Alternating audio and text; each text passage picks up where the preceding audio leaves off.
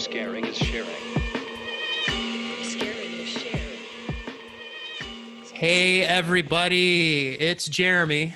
Sup, and Brandy Joe.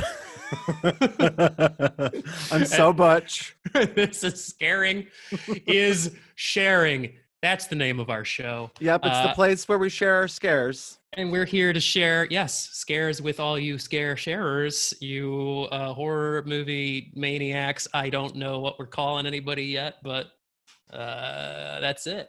I like when you called them little maniacs. I think that's fun. Little maniacs. Like Lil. Little maniacs. Little maniacs. So, Brandy Joe, how are you? You know what? I'm doing pretty good. How about yourself? Doing good. Today is the day of days that we are recording. When everybody hears this, it'll be over, but today is Halloween. So it is indeed. I am jacked up and good to go. And you know, going into 2020, everyone was super hyped about this Halloween because it was happening on a Saturday. It's a full moon. It's daylight savings time. We gain an hour, like we get another hour of sleep, and now here we are, and it is what it is. Well, it kind of worked out for me because the only thing I ever care to do on Halloween is watch movies. And I'm always like, parties are fun, but they get in the way of me being able to watch movies. So. I came to a Halloween party at your house a couple years ago, I think 2 years ago. Yes. You usually have one, right? Yep, we've had them the last couple of years, although last year it kind of worked out because I was like, I don't want to host again next year. I want to break. And look what happened. It worked out. Look at the universe coming around for you. It listened to me. It sure did. So cool. So what have you watched so far today? Okay. So last night, Devil's Night, I did revisit Army of Darkness. Awesome. One of the all-time, classics, personal favorite. I had a buddy in college. For some reason specifically, all the Evil Deads are good, but specifically Army of Darkness sits in my mind as a Halloween movie because I had a buddy in college that for some reason Army of Darkness was his Halloween tradition. He would watch specifically Army of Darkness every year on Halloween. So that sticks in my brain as that.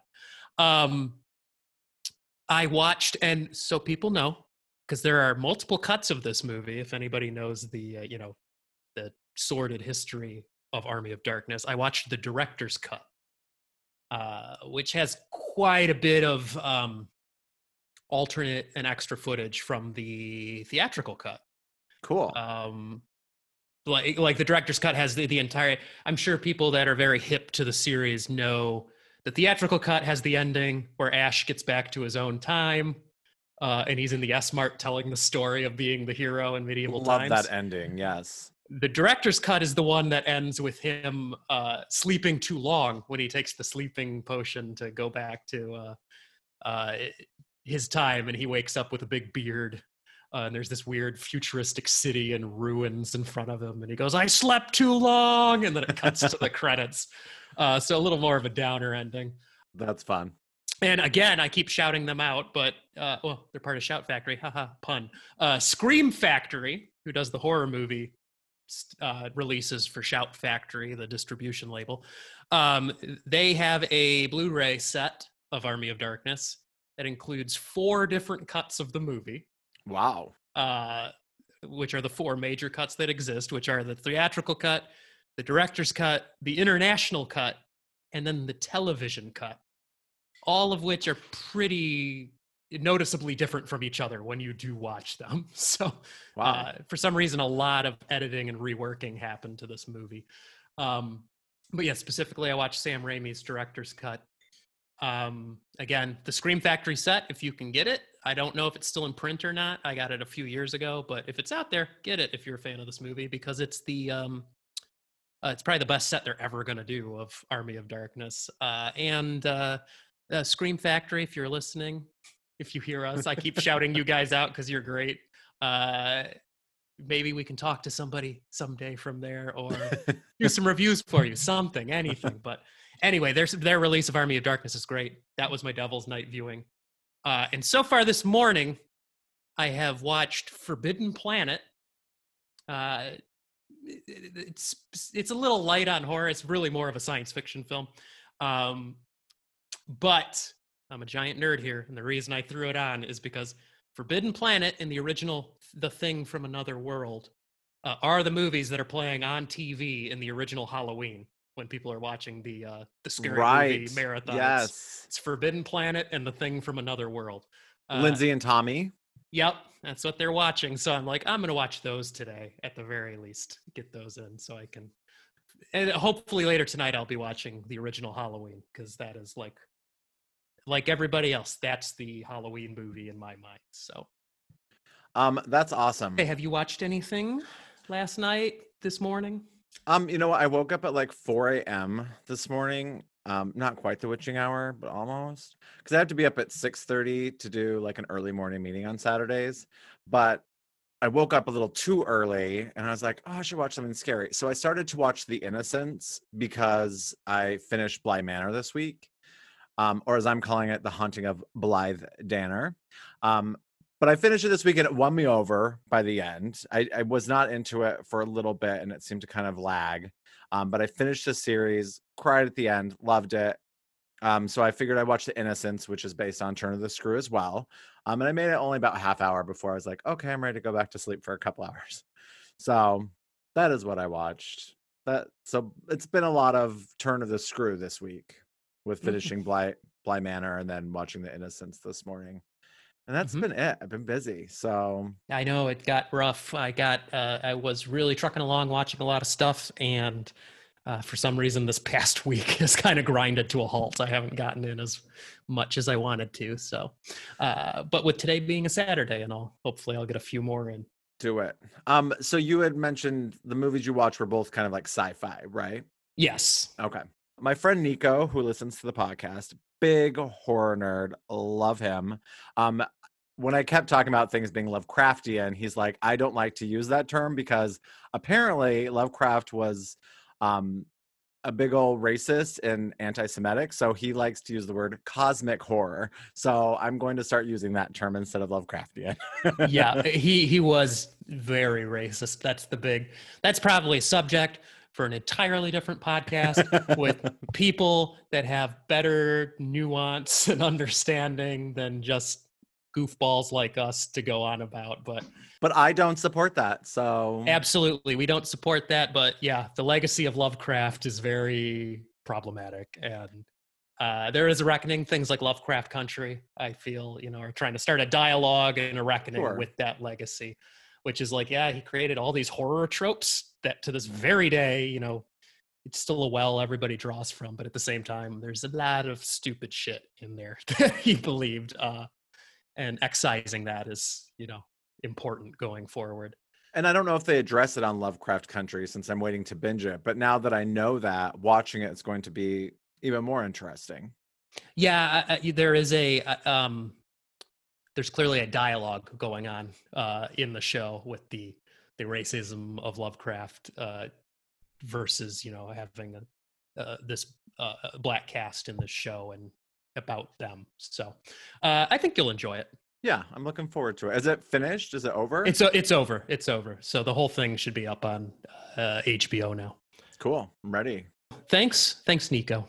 Yeah, Nico, I appreciate the knowledge because I've talked about Lovecraftian things a lot, and I'm not gonna do it anymore. Yeah, cosmic. I understand the phrase. I think is cosmic indifference is what they use, which is the idea that horror comes from humans grappling with the fact that in the scope of the cosmos, the universe, we're pretty insignificant.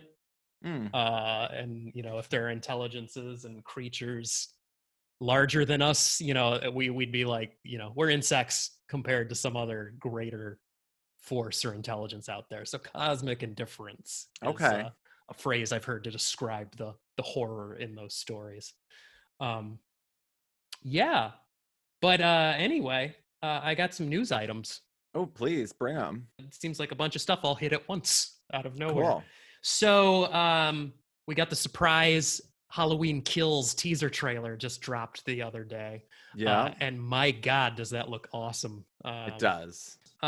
Should have been out by now, but it's not. And I feel like it would have been a perfect movie to release to drive-ins. But I know there's contracts and shit out there for theater chains. I'm sure it has to be released to like AMC theaters or whoever. Just the inner workings of the movie slash theater complex. But it looks so good. I want it. I want it now. Yeah. I was grateful they didn't show too much. And I think I'm going to avoid a full trailer when it does come out. Yeah. Much as like that's against everything in my body, I would love to watch it as blind as possible. And I felt that the 2 teasers that have come out have shown so little, and I'm all for that. They look perfect. They look perfect. Jumping off of that, John Carpenter, who now love him, the greatest, the maestro.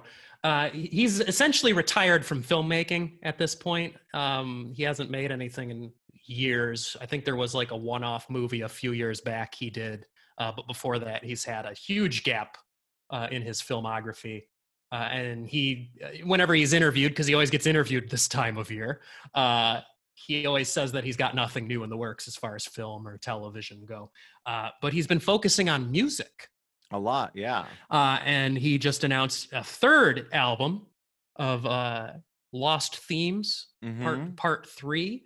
There's a new track that's out. It's pretty good. It sounds like most John Carpenter with, a lot of synthesizers. Heck yeah. He is working with a band on these, actually, which are himself, his son, Cody Carpenter, I believe is his name, and his godson, Daniel Davies, who is, funny enough, the son of Davies. I can't remember the guy's first name, sorry, but he was in the Kinks. So okay. Rock band connection right there. But they're functioning as a band together and doing all this new John Carpenter music. So it's pretty cool. So cool. If you're into it, check it out. Some great synthy 80s horror type stuff. Fuck yeah. Hell yeah. And it looks like we talked about this not that long ago.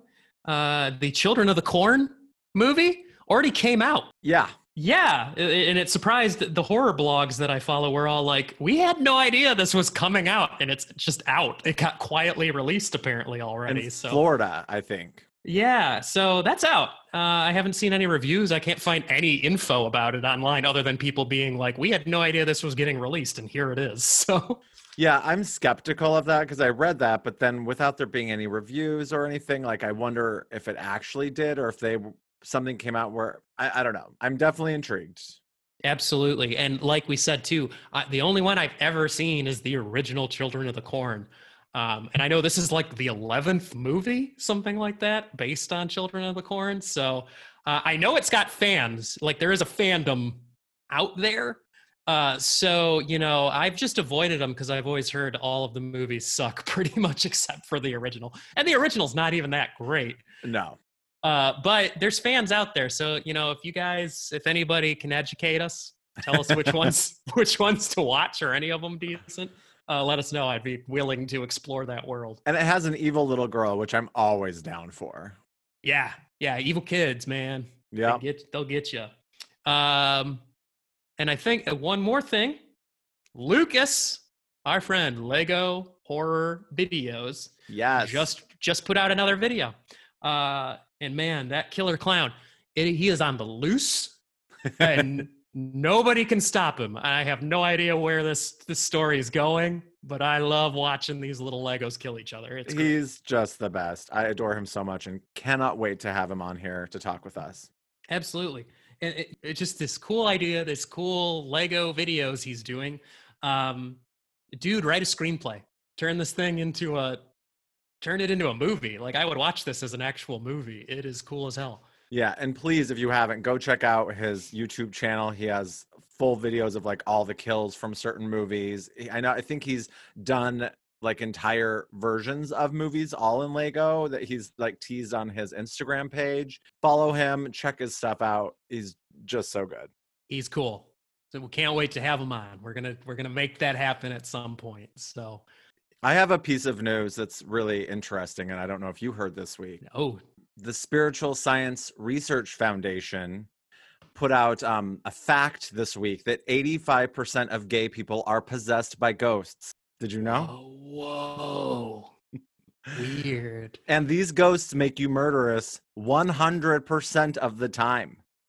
Oh God, It's a fact, Jeremy. that is terrifying. Do you feel ghostly possessed? As soon as I was told this fact, it all made sense in my life. It says that similarly, some other things that can happen to you, the ghosts possess you to say bad words and enjoy being nude, among others. Whoa. I know. The main reason behind gay orientation is that men are possessed by female ghosts and women are possessed by men ghosts, which make them lesbians, murderous lesbians. Wow. So I thought you should know. This is a big revelation. But wait a minute. I like saying bad words and being nude amongst others. So Well, what's that say about me? I think you also have to be attracted to someone of the same sex in order Mhm. to know that you're possessed. So Okay. you're like a wannabe. Yeah, I'm a poser. Sad, really. So that's the groundbreaking news I heard this week. They also, I believe, think that the coronavirus is all the powerful negative energies in the spiritual dimension. That's why it's happened. So like the slime in Ghostbusters 2. I believe that is the Slimer caused coronavirus, essentially is what they're saying. Yeah, that's what happened. All the negative emotions created the slime. That's it.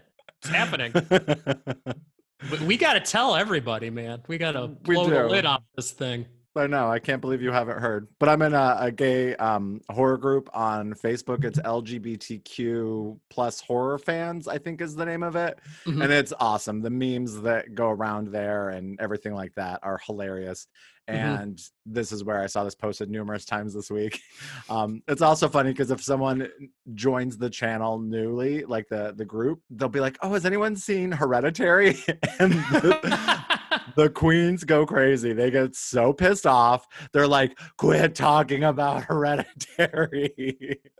It's so funny. So everybody just wants to talk about Hereditary, huh? They do. And they think that no one's ever heard of it before. Yeah, it was just the biggest movie for a minute. So, But if sorry, you're guys. gay and you're out there and you're not a part of it, look up LGBTQ horror fan page on Facebook. There's like thousands upon thousands of people in it. You'll know which one I'm talking about and join it. It's a lot of fun. Or even if you're not gay too, because You know what? That's right.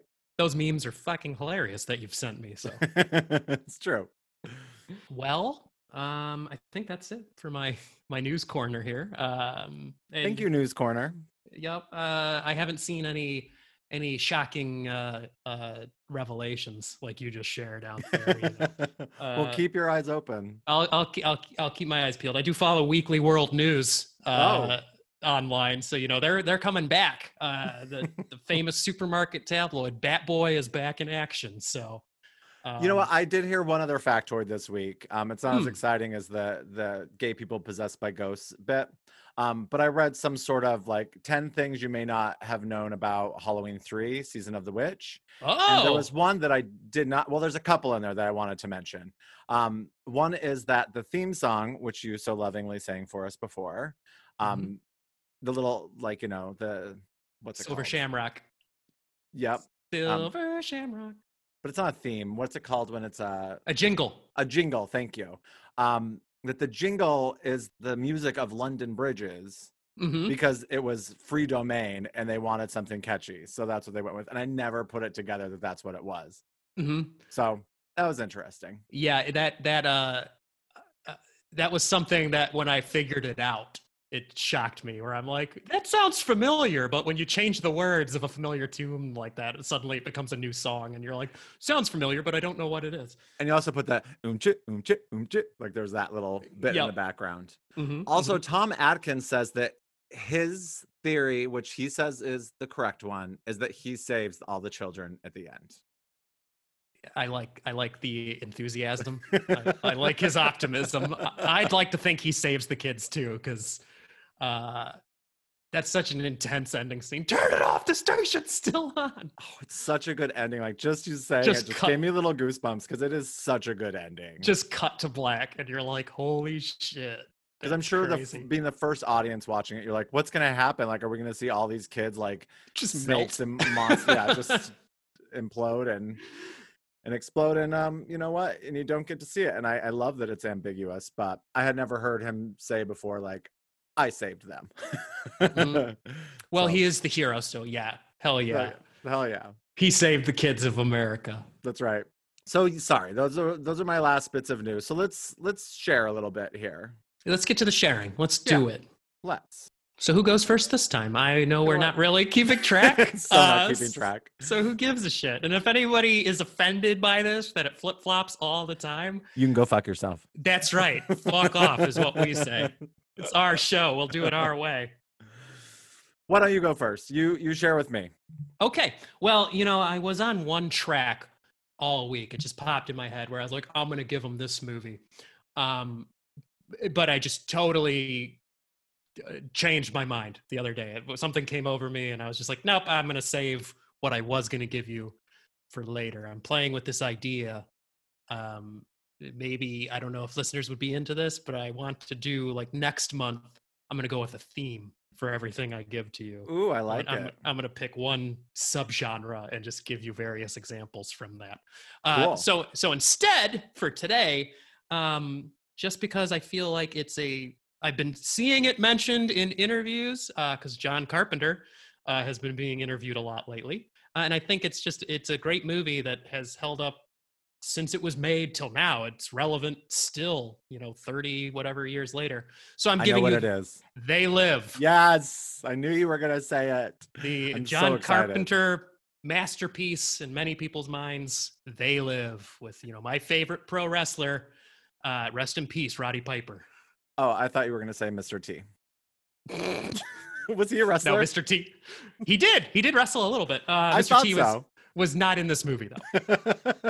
But you do get Roddy Piper. Okay. Yeah, this movie's had quite the resurgence in the last couple of years. Mm-hmm. Absolutely. I feel like, it was supposed to be a commentary on the 80s, and apparently shit has not changed since the 80s in America, so it still feels relevant today. Okay. What do you know about it? I don't want to give away too much, but you might already know stuff because this is a movie that's really seeped into the pop cultural, ether. Yeah. So what I know about it is there's some sort of magic pair of sunglasses that when you wear them, you can see who isn't really human, who's like posing as a human, but actually like a robot or an android of some nature, someone who's not on our side, someone like there's some sort of secret organization or conspiracy. And these sunglasses, I don't know how they're magic. If someone made them so that they could see, and it just gets in the hands of sort of an unlikely hero. I feel in my mind that the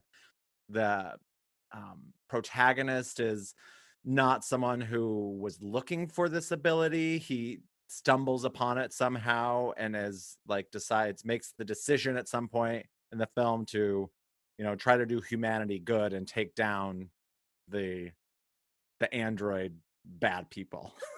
Mm-hmm, So that's overall what I think it's about. And I'm going to predict that he's successful in the end. At least he thinks he is. Like lots of good horror movies, maybe at the very end, there's the hint that, nope, you didn't get them all. But I think mostly he's going to be successful. That's what I'm hoping, especially just in this day and age. Like, please, John Carpenter, give us some hope, please. Mm-hmm.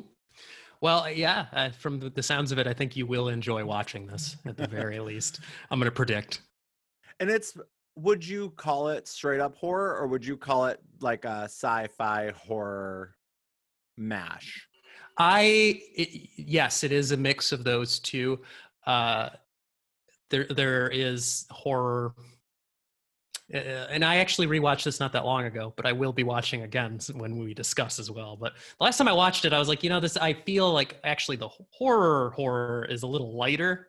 It's a little more science fiction, but mostly I would call this an action movie. It feels most of all like an 80s action movie with flourishes of horror and science fiction. So I enjoy a horror movie that has a lot of commentary, and I think there's a ton of social commentary in this. Yeah. So I'm really into that. So I'm definitely looking forward to checking it out. Mm-hmm. And who's the lead actor? Roddy Piper. Oh, he is the wrestler. He's the lead. He was a pro wrestler. Okay. dabbled in movies a minute, and he's no longer with us. So rest in peace, Roddy Piper.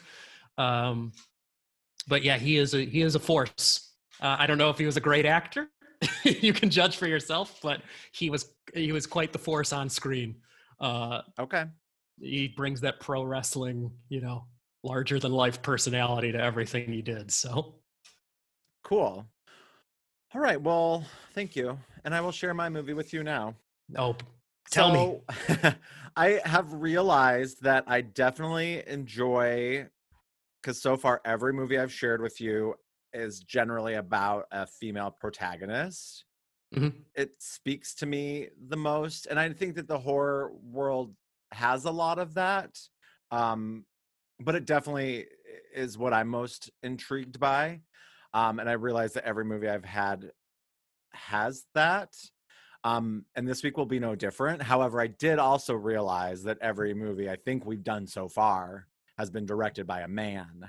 So I went out of my way this week to look through my list of movies that I would like for you to watch that you've not watched, and see which ones are directed by women. And was my goal this week, was to give you a movie directed by a woman, because women are awesome and they're great directors. And you know what? There's not a lot of them, I think, like, who get noticed within the horror worlds, no less. Like, the film world needs more attention to these female voices. 100%. And this is a 2020 movie, which I don't think we've done so far either. So it's new. And I'm excited to hear what you think of it. It's called Relic. Relic. Not The Relic. No, not the Tom Sizemore. I remember he was in the monster movie in the museum. Yeah. Did you see that one though? Yes. Yeah. Okay. When I was a kid, I thought it was the scariest shit, like, ever when it came out. And now it's like, it's a very silly movie. Okay. The bits I've seen in adult years, but Relic. Yes, I've seen the name. I knew it was the biggest movie in America for a minute at drive-ins, because it was one of the only things out making money. And that's all I know about it. I know absolutely nothing else about this movie. So what would you think it's about based on that limited knowledge you have? No fucking clue. Relic makes me think of something old, so I assume it's about an old person, an old artifact. Could go many ways. If it's about might be about an old person, and I think I saw a poster that had an old lady on it, maybe. So I bet she is like evil, or evil forces are connected to her. Maybe a possession, exorcism type thing going on.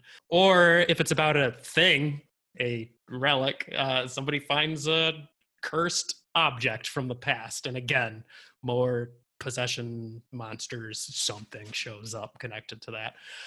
But I don't know. I have no idea. I think was IFC involved with this movie? The Independent Film Channel, their distribution arm, I want to say. Yeah, IFC Midnight. You're right.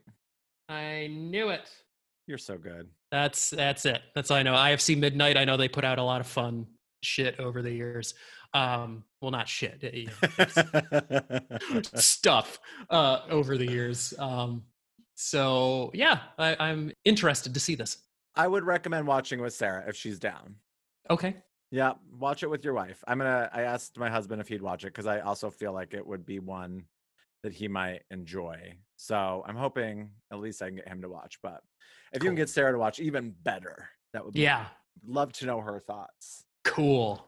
Well, awesome. Well, I am so looking forward to it. Sounds good. Yeah. All right. Well, we'll be back shortly to talk about these shares and what we thought of them. Absolutely. Cue the music. Sid, don't you blame the movies. Movies don't create psychos. Movies make psychos more creative.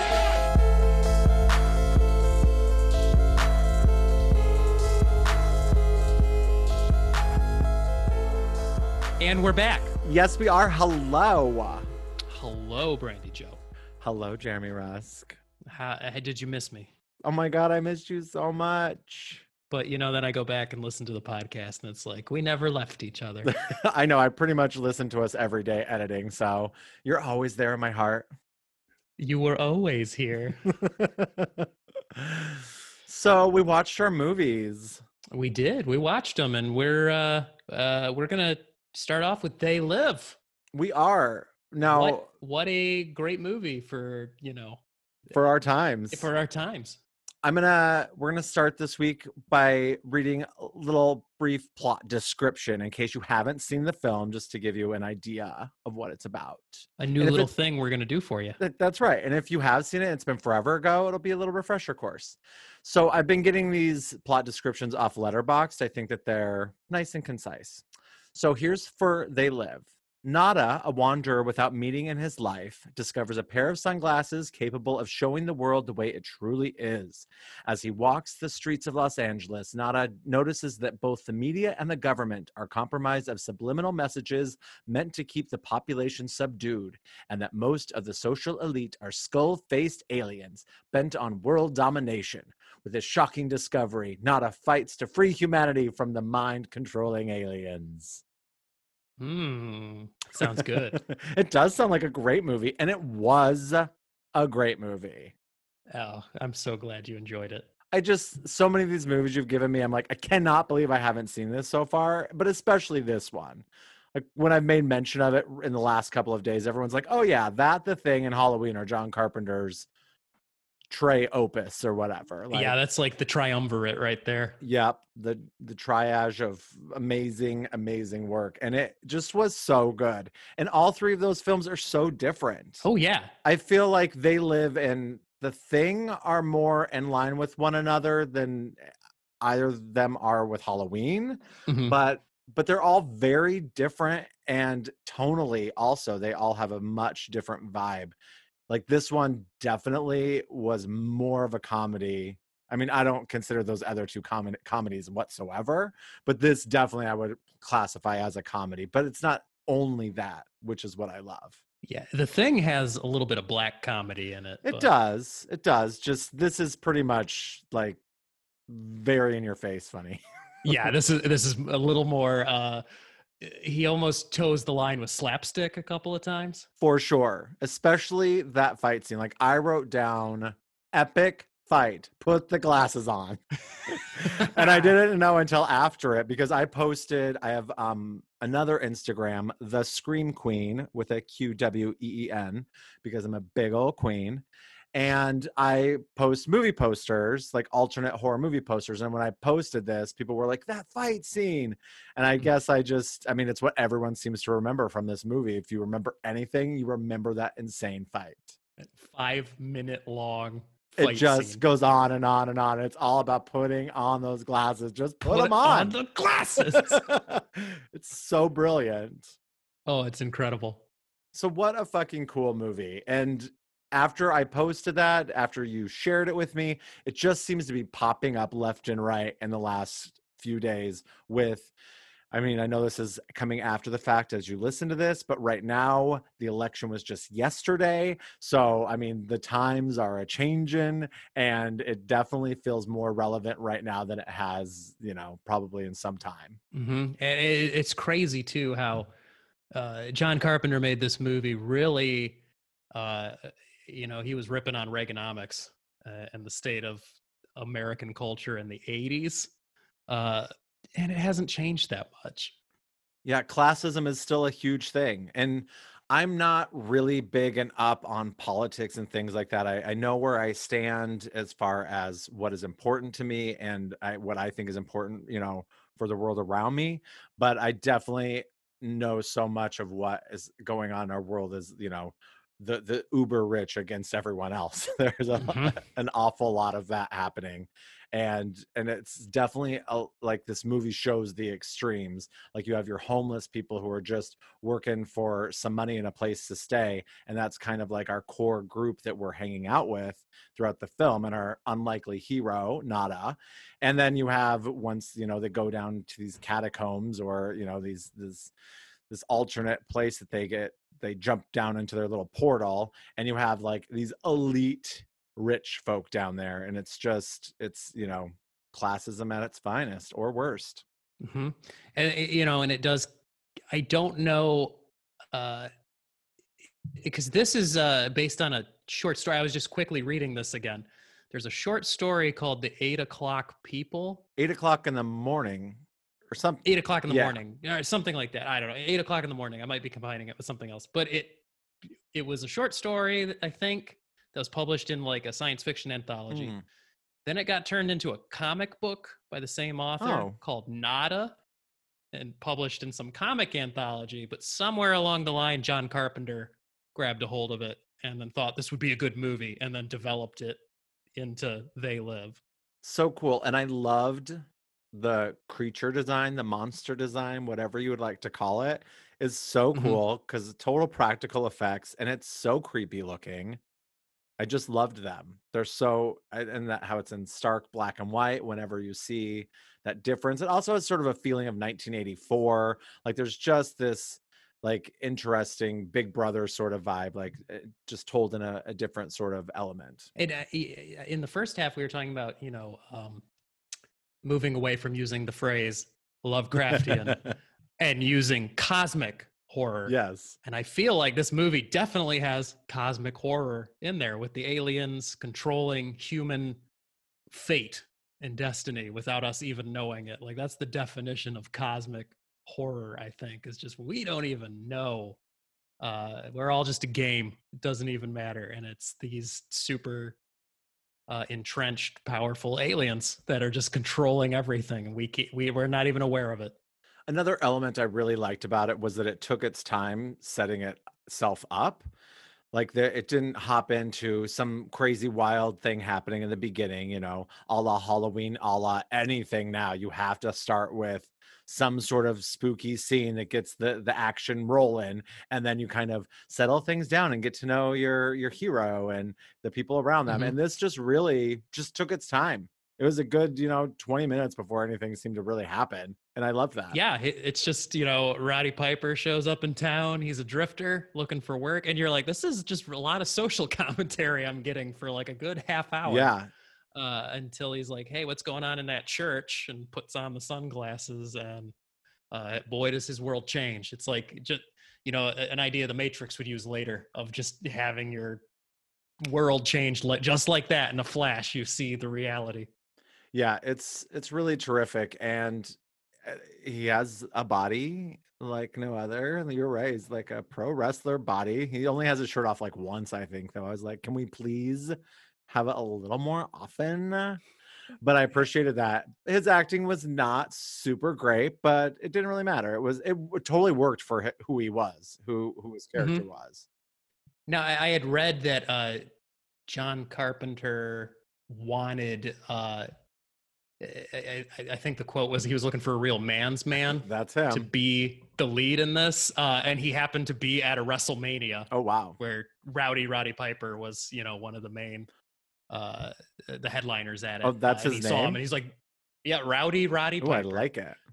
And he was like, he used to wear a kilt. Real men wear skirts was his, one of his catchphrases. And he saw him at WrestleMania and like, this guy is it.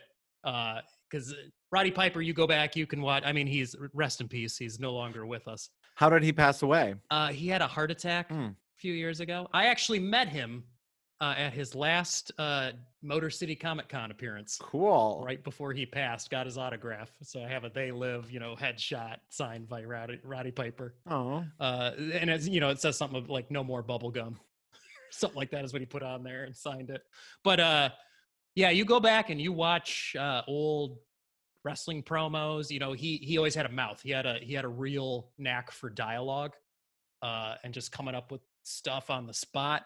A lot of his one-liners are ad-libbed in this movie, or just hit from his repertoire of like wrestling. So many banter. good one-liners. That's another thing I wrote down. So many good ones. Of course, I came here to chew bubblegum and kick ass, and I'm all out of bubblegum. Yeah, Joe hasn't seen this movie, but he knew that line. And this one, real fucking ugly, and life's a bitch, and she's back in heat. What's the other one I love is Mama don't like tattletales. When he shoots the one guy. So great. And and then just him with Keith David as Frank, which John Carpenter, again, he wrote that role specifically for Keith David. He loved working with him on The Thing so much that he's like, I gotta have him again in another movie. And Keith David is just that voice Every time, he's got such a distinct voice and presence. He's just great. I feel like I know he's in a lot of stuff, but I'm always like, he's still underutilized. He should have been a huge star. So good. But we'll have to settle for his amazing character actor work. Yeah, he's really fantastic. And at the very end of the movie, there's like someone's watching TV, and the reviewer or someone is talking about John Carpenter and George Romero, which was so fun. Yeah. Yeah. I love all the people watching. Every time there's a television on, most people are just staring at it like zombies. And it's just trash television. And you're like, man, things have not changed at all. No, they've just gotten worse. Garbage. It's pumping out. And yeah, it's just gotten worse. Yeah. I love the story of like a homeless hero. I don't think that's something that you really get a whole lot. And I just appreciated that sort of story being told. I thought that was really cool. Yeah, the working class hero. Yeah. I feel like there's Roddy Piper brings a little authenticity there too, because I watched a documentary about him ages ago, and I just remember his in his life story, he was kind of a drifter as a young man. Just dropped out of school and went out on his own, living in like youth hostels. So it's like, okay, he did live that life of just, itinerant moving around until he got into boxing and wrestling, fighting. And then from there, that's how he became famous. But yeah, there's a bit of authenticity there, I think, with that. And I did read a thing right before we started recording this too, that I didn't know was a lot of the homeless people, the extras, and the incidental characters in there were actual homeless people. Oh, wow. That they employed, and John Carpenter paid them and fed them. And Roddy Piper said, I thought that was pretty classy of him. Oh. So, and Meg Foster, I mean, you look at her eyes and she's going to be no good. Oh yeah. I love that triple like twist where she betrays him and then she's good, but then she betrays him again at the end. Oh man. But her eyes, they're just like steel. I'm like, she can't be any good. And she's always a bad guy, usually. She's perfect for it. Yeah, she was Evil Lynn in the Masters of the Universe movie with Dolph Lundgren. I saw that in the theater, but I do not remember it at all. That's one of my childhood, like, this is the greatest movie ever. You watch it now and it's like, kids are dumb. But as a child, I loved it. She has a similar vibe to the lead gal in Hellraiser. Not the daughter, not Christy. Yeah. The evil stepmom. I can't remember her name. Yep. She does, doesn't she? She has a similar sort of iciness to her. And I don't know, there's something kind of enticing about it too. Yes. I'm not gonna lie. She's sexy and in a scary way. Like, scary, sexy. I'm kind of about that. So yeah, that's I cool. can totally dig that. Uh-huh. And I liked that because my assumption of what this movie was, I had a pretty good idea going into it. Like you nailed it. I pretty much did, except my one thing that I was off on was that I called them robots or androids, and they're really aliens.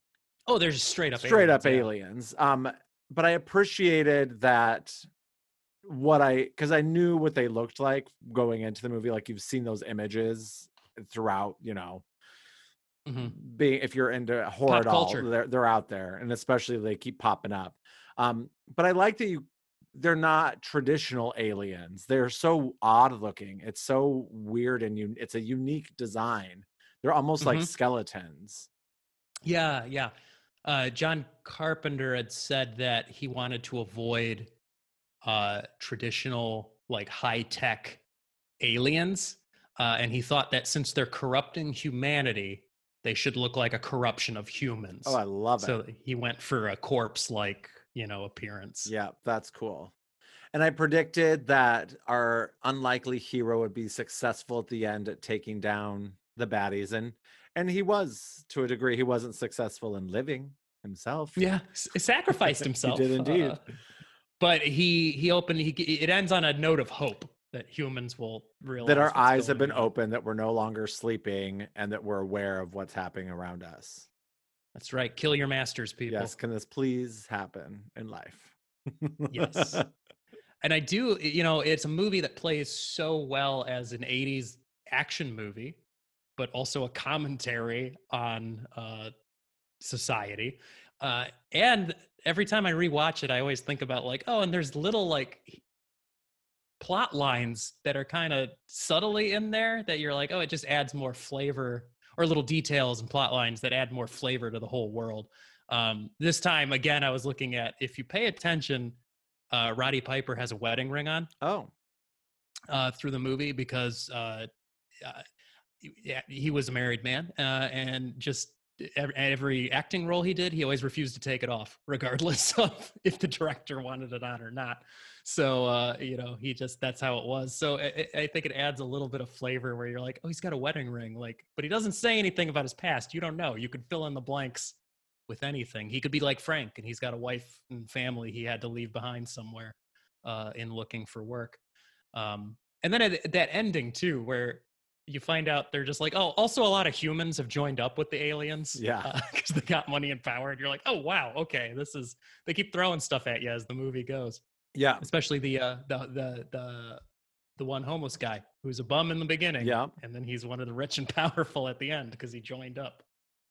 Yep, that worked out good. But yeah, it was fantastic. I'm so glad I've watched it. And I probably would not have watched it if it weren't for you. Well, I'm glad to enlighten you. So how many magic sunglasses out of 5 do you give this movie? I give it a solid 4. A nice, not bad. 4 fantastic pair of sunglasses. Not bad. What would you give it? See, this is this movie for me. It's hard. I grew up with it.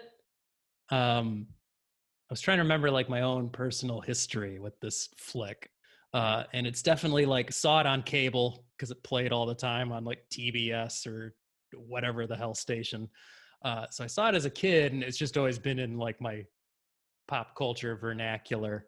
And it was making me think too. This was like the kind of movie that growing up, like my fandom scene, I feel like for me at least, my experience, you had the comic book store, like video store geek culture where, you know, we all loved Star Wars, but also George Romero zombie movies and Batman and comic books and horror stuff, you know, John Carpenter. And it was all just mashed together into one fandom.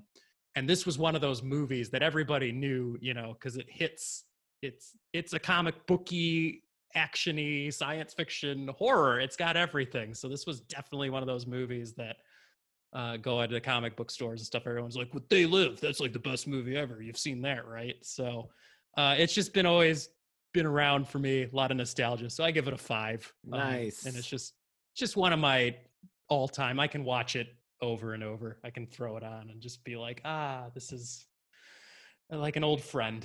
That's pretty awesome. Yeah, I can see you it being right up there with one of your top films. It's up there. I just love it. Well, thanks for sharing with me. I very much enjoyed it. I was happy to share it. And everybody, if you've never seen They Live somehow, like Brandy Joe, go watch it. Tell us what you think. Go. Right now. Tell us. So now, like, onto a totally different 100% 180. Yeah, I was racking my brain trying to even compare these two. I just as we were talking, all I could think is that they both have like corpsey people. I think they both have sort of alternate universes that you can't see with just the naked eye. I think is maybe there's something more to reality. Yeah. So let me start off by reading the little description for Relic from Letterboxd. Do it. When Edna, the elderly and widowed matriarch of the family, goes missing, her daughter and granddaughter travel to their remote family home to find her. Soon after her return, they start to discover a sinister presence haunting the house and taking control of Edna. Ooh, spooky. So talk to me about Relique. Relique. The French version. Yep. This movie... I do want to say that this is a movie I want to revisit at another time because honestly, I don't know if I was in the right headspace with the state of the world and the point in history we're living in, sitting still and watching a real slow burn movie. Yeah. Once it started, I'm like, okay, this is really slow, and my attention is just being drawn by too many other things happening in the world right now. So it was a little bit of a like I had to get through it, but I did.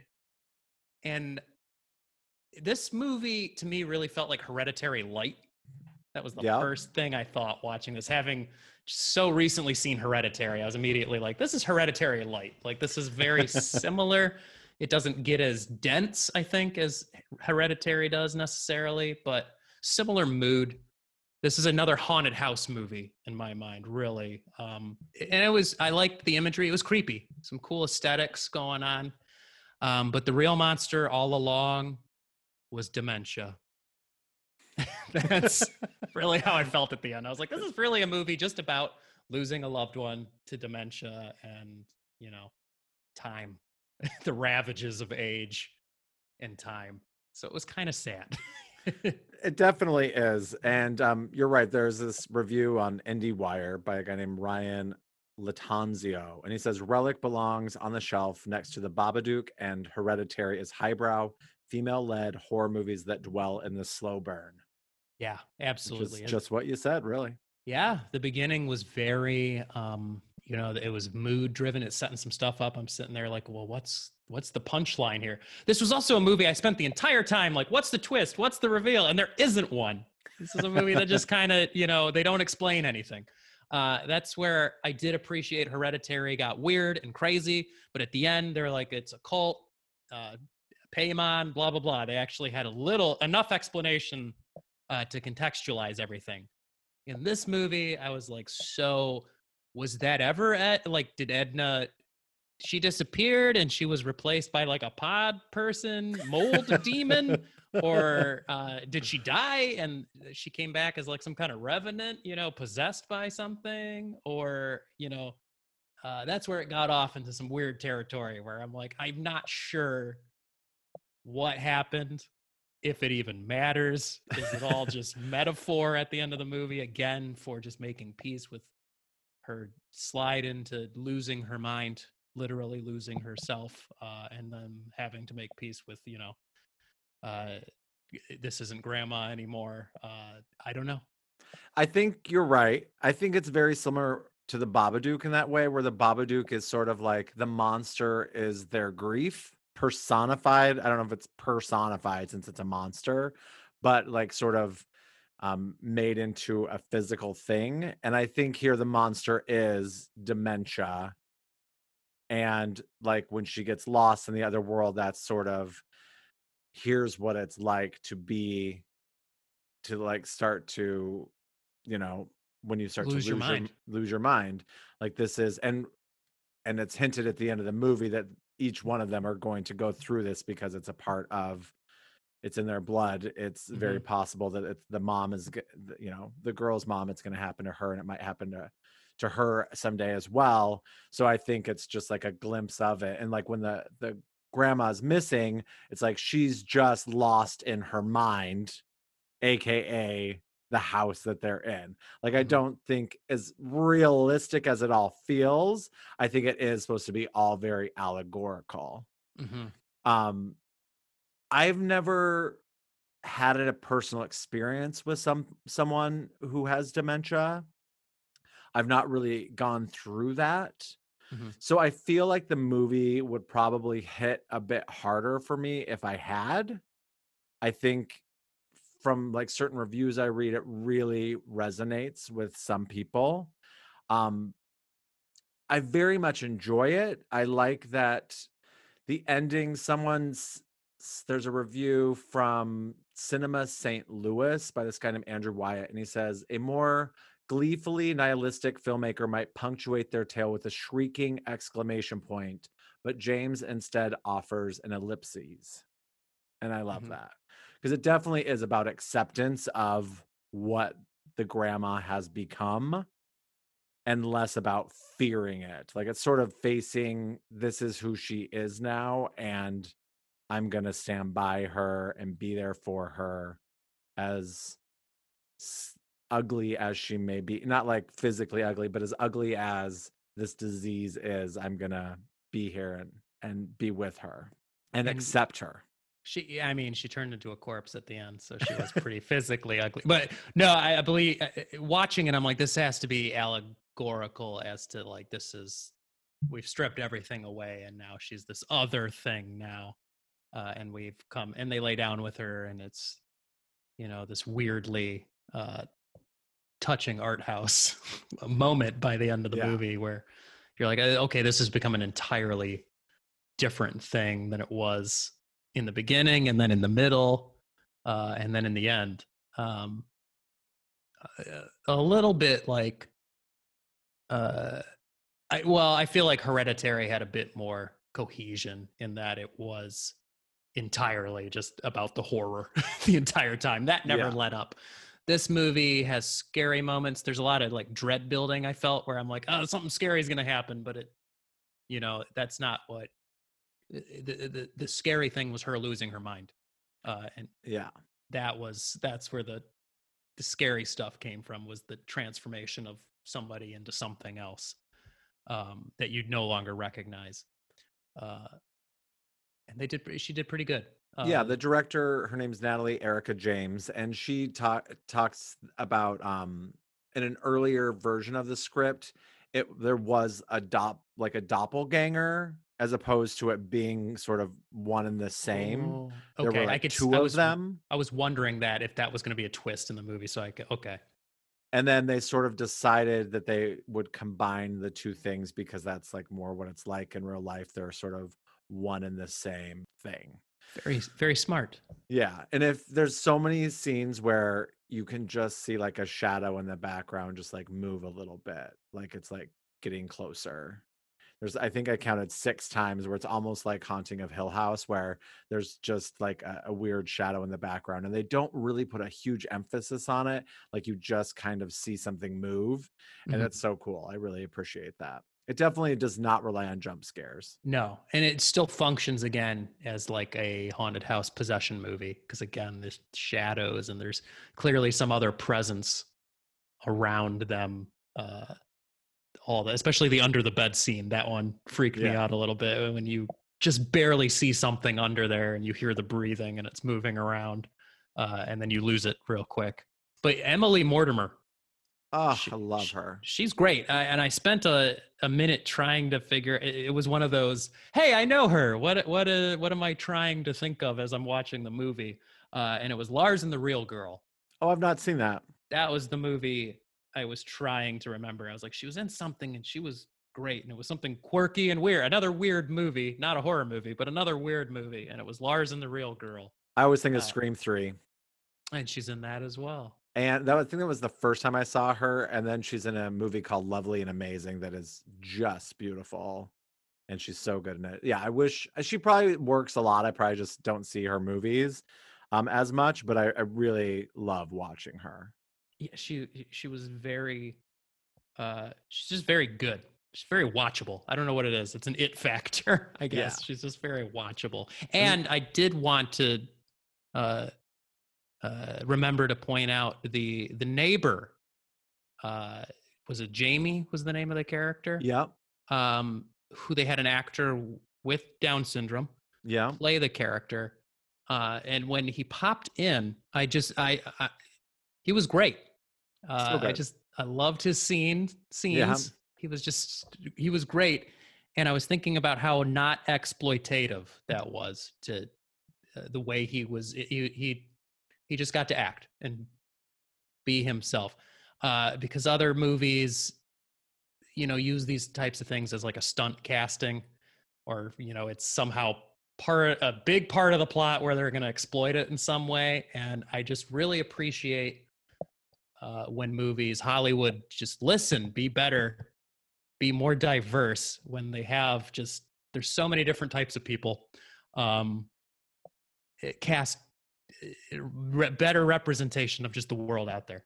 Agreed. That's just right. I don't know how to articulate this. I'm trying to get it out. It's coming out, whatever, but cast different types of people, all kinds of people. It just really fleshes out your universe, your movie world. It just represents the world better. Agreed. Everybody's lived experience. But then I was looking him up, And he is a athlete. He was a Special Olympics athlete, gymnast. Oh, cool. A That gymnast. actor, Chris Bunton. I guess he's an actor and an athlete, a gold medalist. What a double threat that is! Holy cow! Go get it, Chris. I know. I definitely am. And then looking him up real quick on IMDb, I saw that he's got some other movies out there that I'm like, okay, well, I'm going to keep an eye on this guy because he was very charming, Indeed, he really was. very watchable. His scene coming in there, I was like, I want this movie between him and Sam. Her name is escaping me right now. Bella Heathcote. Heathcote? Yeah, Bella she's Heathcote. gorgeous. Yeah, the two of them together was a fun little like it's like a was. teen comedy here for a minute. Coming Yeah. of age movie, like that was just a fun little bit of flavor in there. And one other really cool thing I read was that the sound effects were to mimic sensory and memory loss as described by dementia patients. I could get that, listening to the sound design and the score. It was very disorienting because there's so many noises, because there's music, but then there's also just like weird sounds. I had to pause it a couple of times because I was like, is that like water running in the other room or something? Like, did I leave a sink on? But I'm like, oh no, it's the movie where there's weird sounds just in there in the soundtrack constantly.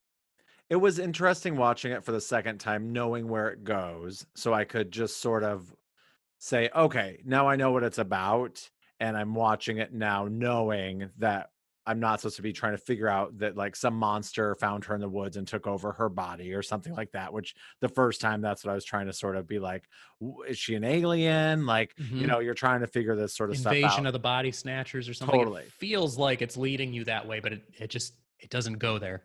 Yeah, but it kind of feels like The Visit by M. Night Shyamalan as well. I never saw that one. Oh, okay. There's just elements of it that kind of remind me of that. So you're trying to kind of figure out the twist, but once you know, it is definitely a more interesting watch.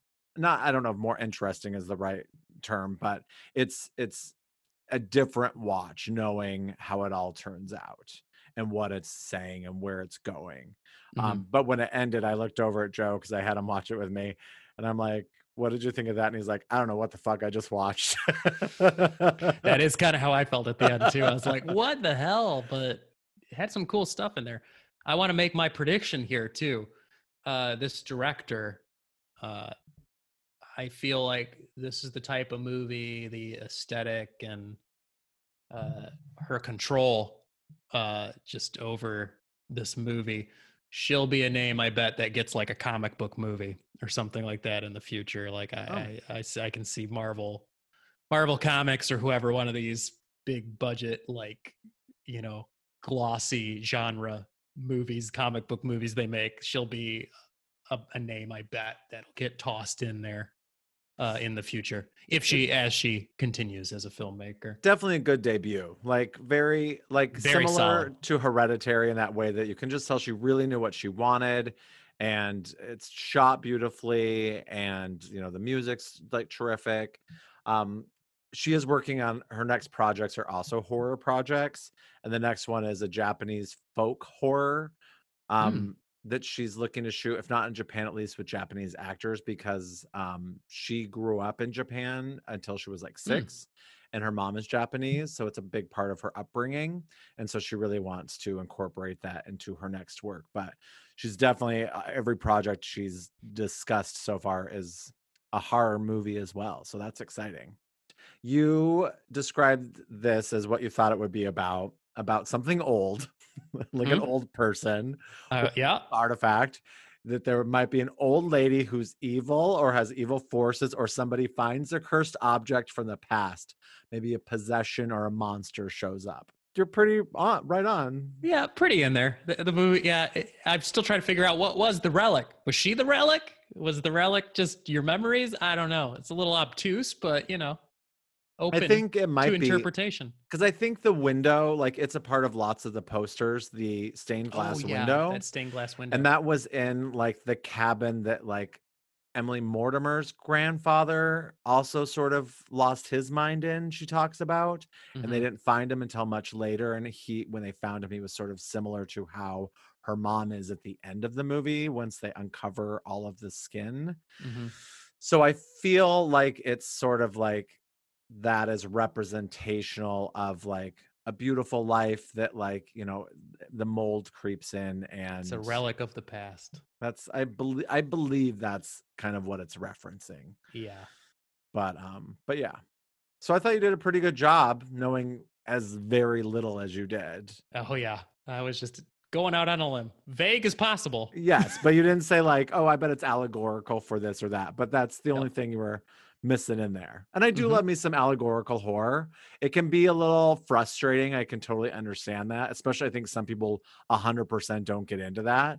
They want a very straightforward, it's a monster, it's an alien, it's a person with a knife coming at you, as Mhm. opposed to, oh, it really means this. You just have to dig into it that way. You just have to think. How annoying. Yeah. So, how many moldy stained glass windows do you give this? I'm gonna give it a solid 3, Okay. but with the caveat that this is a movie I want to revisit.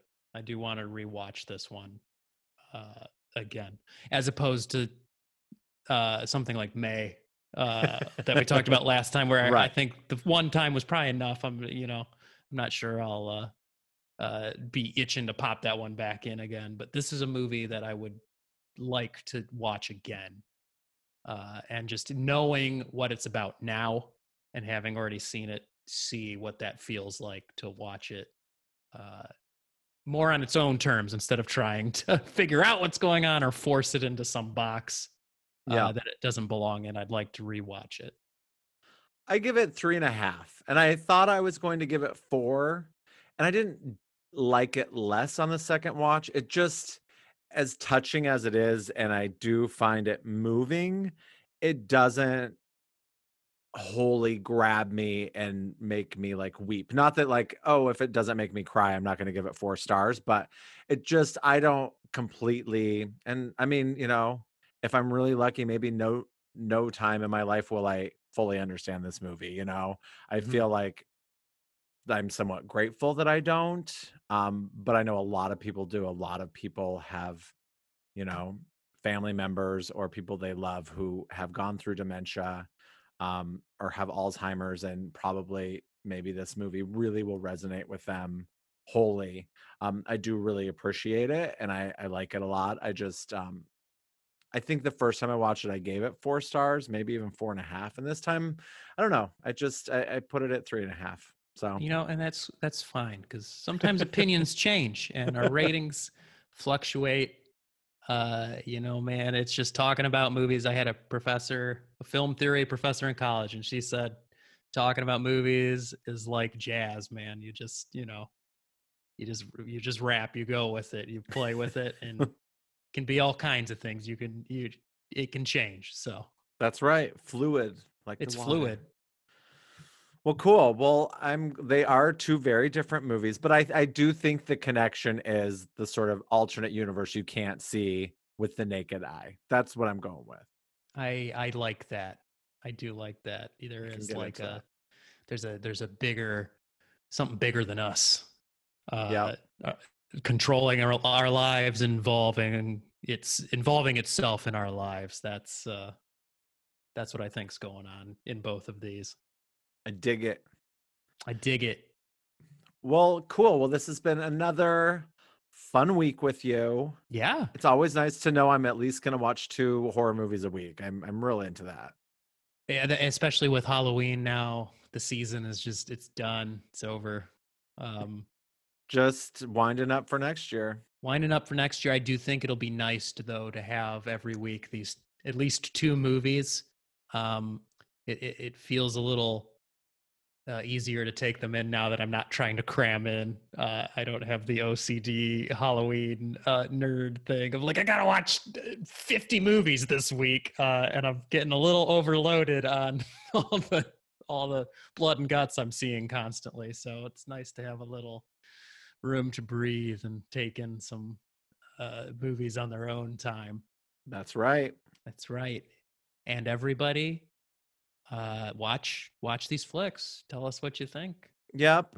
Write to us. We still haven't got a single email, so maybe shoot us an email. People just hate us.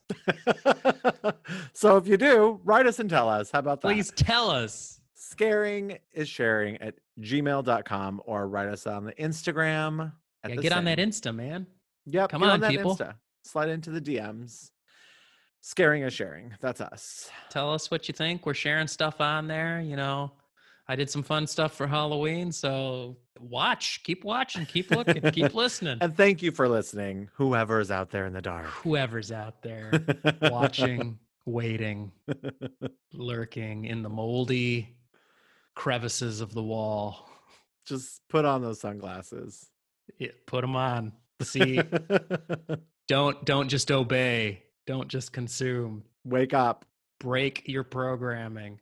And next week, I have a little surprise for you. I want to try something thematic through the month of November as we record. I'm going with a theme for all my picks. So we'll see. Sounds how that good. goes. So until next time, keep sharing those scares. Because scaring is sharing. Till next time. Bye.